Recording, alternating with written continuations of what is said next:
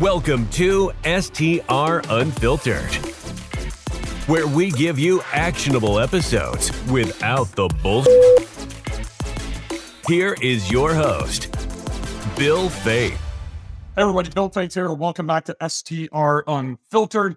Super excited about my guest today because this is all about how we build wealth, folks. It's not just about investing and increasing ADR. A lot of it has to do with the tax advantages that we can take advantage of and how we keep our money. So I'm not going to waste a lot of time on this intro. I don't even know that this dude needs an intro because every single one of you listening to this podcast or watching it should probably be reaching out to him when we get done with this, because he's going to show you how you can keep a lot of your hard-earned money. So without further ado, let me bring up my new friend, Yona Weiss from Madison Specs. How are you today, Yona? Hello, Bill. Great to be here. Thanks so much for the introduction and having me on your show. Absolutely. So, you know what? It's kind of interesting. You see Yona's like a professional with his beard. I'm just working on mine. How long do I need the budget, Yona, to get to your length? Probably 4 or 5 years? Probably a little more than that. I mean, it really, if I stand up here, it like goes down, it's pretty, it's pretty long. That's legit right there. I like it. There you go. Yona and I have actually, I don't think we've ever really had a conversation. And I found out something when I was doing my research that I find really interesting. So you went to San Diego State. I did, yeah. So I love San Diego. I had a place in Carlsbad for quite a while. And then now are you based in New York? So I'm actually based in Israel right now. Okay. Been back and forth quite a bit, but been working remotely from here for some time. Awesome. So I just got done being a client of Yona's literally like last week. So if you're familiar with what last week was, if you have a partnership LLC, your tax returns were due on Thursday if you filed an extension. I waited till the absolute last minute, my fault. Most cost saves are taking 2, 3, 4 months these days. We're going to talk about cost segregation studies. Yona got mine done in 12 days for me. So I basically slid in with about 48 hours right underneath the deadline. So Yona, let's just start with, there's a lot of investors in the real estate space as a whole, but also in the short-term rental space that are new, as you're well aware. They got in the gold rush, 2020, 2021, 2022, and they may not know what a cost segregation study is. Can we start there? Will you kind of explain to them what it is and what the benefits are? Sure. Cost segregation study is a engineering report of your property that allows you to take your accelerated depreciation deductions. So instead of taking a regular, what's called straight line depreciation deduction from your income taxes, which any real estate owner or investor can take this deduction, but usually it's just a little bit every single year, kind of spread out evenly. With a cost segregation study, you're able to front load a lot of those deductions into the earlier years by, basically breaking down the property and segregating the cost into different categories that certain things depreciate faster, meaning you can take the tax deduction of the value of certain components at a faster rate. So it doesn't actually mean that your property is going down in value. That's not what depreciation means. It's just a borrowed term that allows you to take a tax deduction based on the principle that things are going down in value. And so that's what a cost segregation study does, allows you to take bigger tax write-offs, bigger tax deductions in the earlier years. So what is the standard amortization rate for that depreciation? It's like 27 and a half years? Correct. So for residential properties, it's over a 27.5-year period. For commercial properties, it's over a 39-year period. That's actually really interesting when it comes to short-term rentals. The IRS treats them more like commercial properties because they are a transient rental, meaning it's not where people are living full-time. So residential, long-term rentals, or multifamily will be in the 27.5-year depreciation schedule. Short-term rentals are going to be on that 39-year schedule. So Yona just did a cost seg for me. Basically, it was $1 million property, $300,000 in land. So you can remove that, right? We're not cost segging the land value. After amenities, appliances, furniture, and everything, I had a $679,000 cost basis, roughly, right? Mm-hmm. So Yona, what's the difference? Like, I think I had $18,000 in my appliance package, refrigerator, ovens, that type of stuff. Does that pull down to, I don't know what I think it's like 5 years or 7 years or something. That's kind of what happens. You go from the 27 and a half down to 5 years. Is that how it works? Right. So there are certain components that are going to depreciate on a 5-year schedule and some things on a 15-year schedule, besides for the structural components, which are going to stay on that 39-year schedule. So the engineer is going to break down and show you, the foundation and, the walls, roof, windows, infrastructure like plumbing, electric, all that is going to be on a 39-year schedule. Those are going to be structural depreciation, and that's going to be spread over that, longer period of time. But what we're going to break out from that is, like you said, certain things that are non-structural. And this can include, appliances or furniture, equipment, even cabinets, or, a big thing. Obviously, like short-term rentals will be, fixtures and furnishings and, the amenities like that. But even smaller things like window treatments or, you may have, millwork or little things that are considered non-structural, and all of that adds up and allows you to take those deductions of those assets over a 5-year period. That's awesome. So I want to throw it right out there right now. I think not everybody, but anybody over a certain threshold, Yona, what do you recommend? What's the minimum value of a property to really warrant a cost seg? We talked about Ryan Bakey, who's in my mastermind, really says like 300, 350. What are your thoughts on that? So really any property, as long as it's producing, cash flow, and really more importantly, on the individual and what your specific situation is and your benefit, but really any property purchase for over, I would even say, $200,000 is going to make it that the tax benefit is going to be, 5 or 10x what you're spending on the actual cost segregation to get it done. Obviously, the higher the purchase price, the more the benefit's going to be because it is proportionate to that purchase price. So yeah, I used to say around 500,000, 300,000, but now I'm seeing so much benefit, like even 200,000 and more, you're still going to get, your benefit. But more importantly is, what is your situation? Can you as an individual actually benefit from this? And that's going to depend on, your tax bracket. It's going to depend on, how much of those passive deductions you can actually use. Right. So one thing, obviously, well, you and I know this, but it's starting to sunset, right? And next year as we go into 2023, what are you seeing like this year? And I assume it's fluctuated in the average percentage of benefit from 18, 19 through COVID. Is there an average, or is it too broad for you to even throw on a number? So what you're talking about is the bonus depreciation. So that's what's going to be sunsetting. That's what's going to be reducing. So bonus depreciation is once you've done a cost segregation study and allocated those costs to a 5 or 15-year schedule that you can accelerate, you have the option to take that full deduction in the first year. Okay, so that's called 100% bonus depreciation. This year, 2022, is the last year to take that full 100% of those deductions up front as a huge lump sum. Next year, 2023, it's going to start going down by 20% each year. So it's going to go down to 80% next year and then to 60% the following year, meaning you can only take 80% of those accelerated deductions in the first year. The remaining 20% can still be spread over that 5 and 15-year schedule, meaning you can still get benefit just by doing a regular cost segregation without choosing the bonus depreciation method. So that's good news, everybody, for Yona, because that just means I got to buy an extra house next year. Right. What I did this year, right? Exactly. So what about an average benefit per cost seg? A lot of people throw out the 20% number, right? Which is kind of on my add-on. But I think, it's interesting. Ryan Bakey and Kenny Bedwell just did, I think, a webinar or training last week or the week before about targeting markets that have better cost seg benefits. Is that a thing? And what do you think about that? It's really interesting. There are so many factors. It has less to do with the markets probably than anything else. What's going to come into play is, number one, what's the land value? Certain locations, and that may be one factor where certain target markets will have a higher land value, which will give you less to depreciate overall. But if you are short-term rentals in general, 20% is a pretty average or pretty conservative number I'm seeing, meaning 20% of the purchase price that you can take as a faster depreciation deduction. In your property specifically, I don't know what it was specifically about your property. I can look into the details, but I believe, I'm just looking at the numbers here, we're able to get, close to 30, it was over 38% of the tax basis, meaning after land allocation, 38%. So that's pretty high when it comes to short-term rentals, which, ended up being, close to 30% of your actual purchase price. So 679,000, I'm showing it here on, well, 300,000 was what I paid for the lot. Probably worth more today. But 257,000, is that right? 257,460 was the actual number.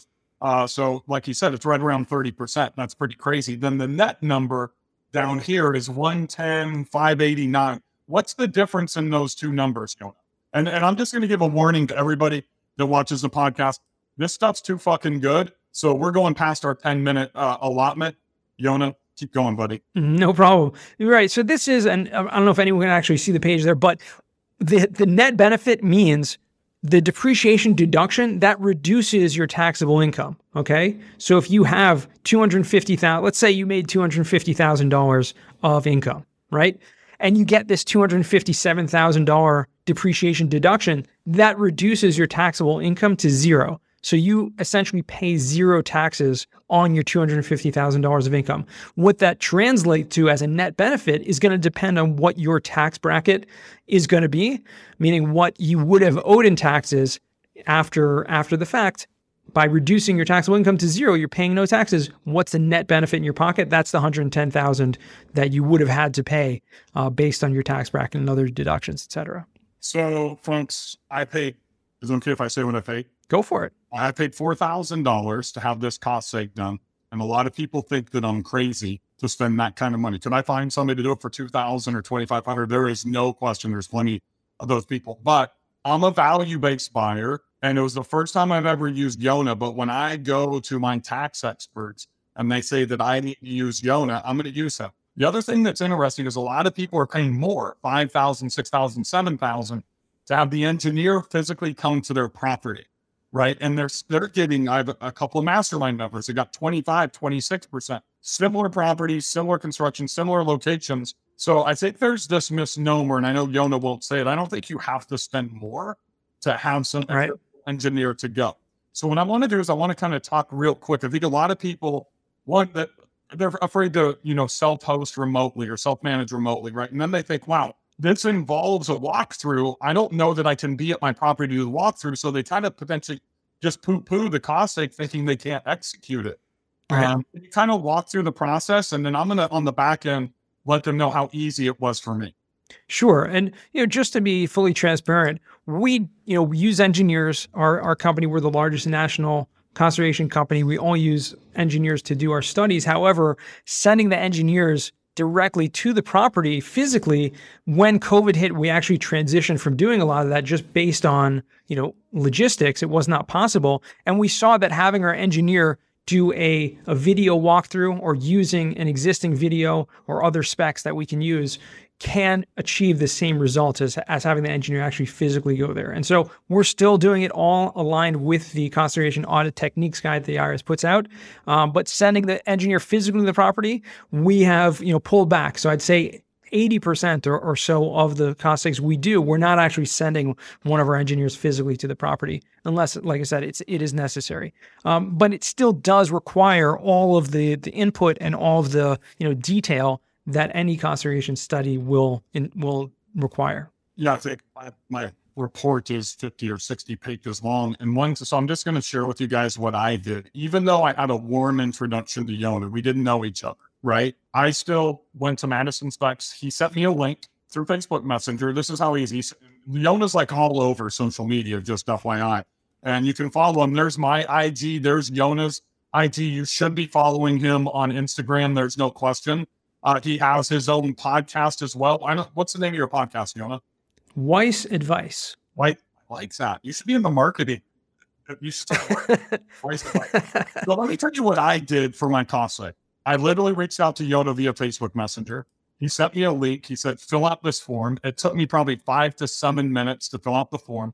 Now understand, I got my shit together. I kind of I know what goes into it. I know what Yona's, I've had clients use Yona.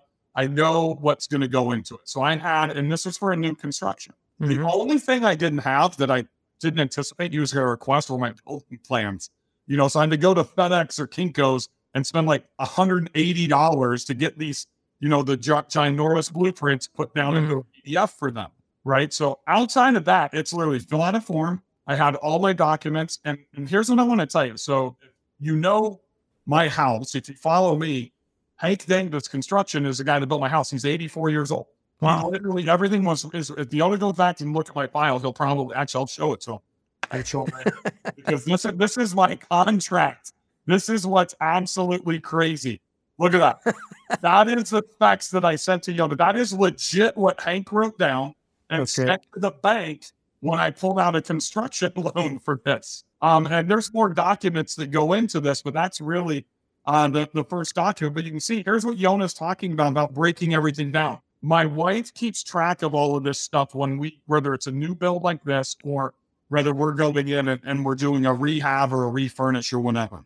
So if you're keeping these details, it's going to speed up the process. So I was joking with Yona. I mean, not really joking, but I mean, I'm so grateful because I have partnership LLCs. I don't do single member series LLCs. So my taxes were due for all my partnerships last Thursday. He got me done in 12 days. And as he was saying before we jumped on, if you have your shit together, if you have all of this stuff to literally, I sent that in the first form that I filled out. Here's the contract, here's the specs, here's my spreadsheet, all that stuff. Then I had to go get my plans. That took me a day. It was like 2 days after I initiated contact, I'd gotten him everything. Then the biggest hurdle was literally, hey, can we schedule somebody to do a walkthrough? And I couldn't fly down there, so I literally called my cleaner. Hey, can I pay you $100 to go do this walkthrough that lasted like 30 minutes? Dead simple. I had my cost save back in like 2 to 3 days. And I'm not saying this is a pitch to use Yona, but every one of you guys want to use the people that I use. And I'm a client of Yona's, and most of my mastermind members are using Yona as well. If you don't have your shit together, then it could take months to get your cost save because you have to have all that information, right, Yona? Exactly. There are documents that we need in order, as you see, 76-page report here that Bill's pulling up. A lot of it contains the documents that we use in order to gather all the information, and along with the site visit to create the conservation study. So it usually takes us about 6 to 8 weeks or so, but we can get it done in a matter of a week or two. Just really depends on having everything, all the documents together and in our queue. I mean, we do about 5,000 of these a year. Most of them are not actually for short-term rentals, believe it or not. Our main bread and butter is in the commercial space, multifamily and commercial properties. But over the past couple of years, with the resurgence of, I guess, the popularity of short-term rentals, we've done hundreds of them, and it's just incredible to work with people like you and your mastermind and so many other people in the space that I myself am going to be buying a short-term rental in the next month or two, but before the end of the year as well. So, so where? I mean, are you targeting that market based on cost benefit? I'm not targeting it specifically based on the costing benefit, but I'm more targeting based on where I would actually, potentially visit if I wanted to go there as well as the beach, aren't you? No, I'm not a big beach person. I like all the sand gets in the beard. It's hard to get out, Awesome. Anything that I missed on cost saves, Yona? There's so much to it. We could go on for hours. I've been interviewed in over 300 podcasts, so you guys can definitely check that out if you want to learn more about cost seg. Feel free to reach out to me. Like Bill said, I am very active on all the social platforms, specifically LinkedIn. Believe it or not, is the biggest place where I'm active. Yona, what's the 1 or 2 takeaways that somebody, if they're considering doing a cost seg, I mean, to get it done quickly, to have all their ducks in a row, what should they be thinking about? The number one thing for short-term rental owners is, and I'm sure Ryan Backey has talked about this at length, if you are materially participating, if you are self-managing your property, that means that you can take these passive deductions to offset your active income. That's huge. I think that's going to be the biggest takeaway for anyone. And the second thing is, reach out to get a free estimate. It takes us about a day or two just to turn around a free estimate where you can see the difference between taking your regular straight line depreciation versus using the cost seg method to see what your actual net benefit is going to be. Let's talk about that material participation for a second. And it's something that I bring up a lot because I have a strategy of buying at the end of the year. So that way I can come in and not have $100,000 in rental income and then use that to offset my K1s, my Schedule Cs, if you have a W-2, your other income. But you have to have, if it's like your first property or even your second, you really got to have that 100 hours of material participation. I think people don't understand that it starts when you close. It doesn't start beforehand, right? And if you close on like December 23rd, that's going to be really challenging to be able to showcase 100 hours if you were to go into an audit, right? So kind of what's your recommendation on that and tracking and that type of stuff? Yeah, so you need to be spending 100 hours plus more time than anyone else. So you can't have a property manager or anything like that. If you want to be able to take this benefit, make sure that you're tracking your hours, whatever it is. Any time spent in the acquisition process, like you said, once you close on the property, setting it up, anything that you're doing in construction or post-construction, or buying materials, things like that, and the management. If you are dealing with any employees or cleaning person, maintenance person, any of that time spent, you can track those hours. It's not too difficult to come up with 100 hours a year, but like Bill said, if you're buying a property at the end of the year, it is going to be difficult to track that. Yeah, you're going to have to be hands-on working in your property and, setting it up. I mean, if you do what me and my wife do, you could probably knock out 50 hours in a week. But I closed this property here. I put in the service on December 9th. Right. So if I wouldn't have spent the entire week of Thanksgiving with my wife, and understand, I can't count both of our hours. I've got to count just my hours. Right. Mm-hmm. So fortunately, I fall under the 500-hour rule. But on that one property, if I didn't spend the entire week of Thanksgiving, like working 8-10 hours a day, literally building Adirondack chairs, furniture, and I didn't have the documentation. Now, you all know me. I didn't do a whole lot of that work. Shouldn't say that publicly, but I've got the receipts from Ace Hardware, from Walmart, from Home Depot, over that timeline. And I can show, and that's one of the reasons that we document everything that we do in our setup, to where we do like before pictures, after pictures, we timestamp them in case I do get audited on the back end. So I think that's the big thing. Don't wait too long.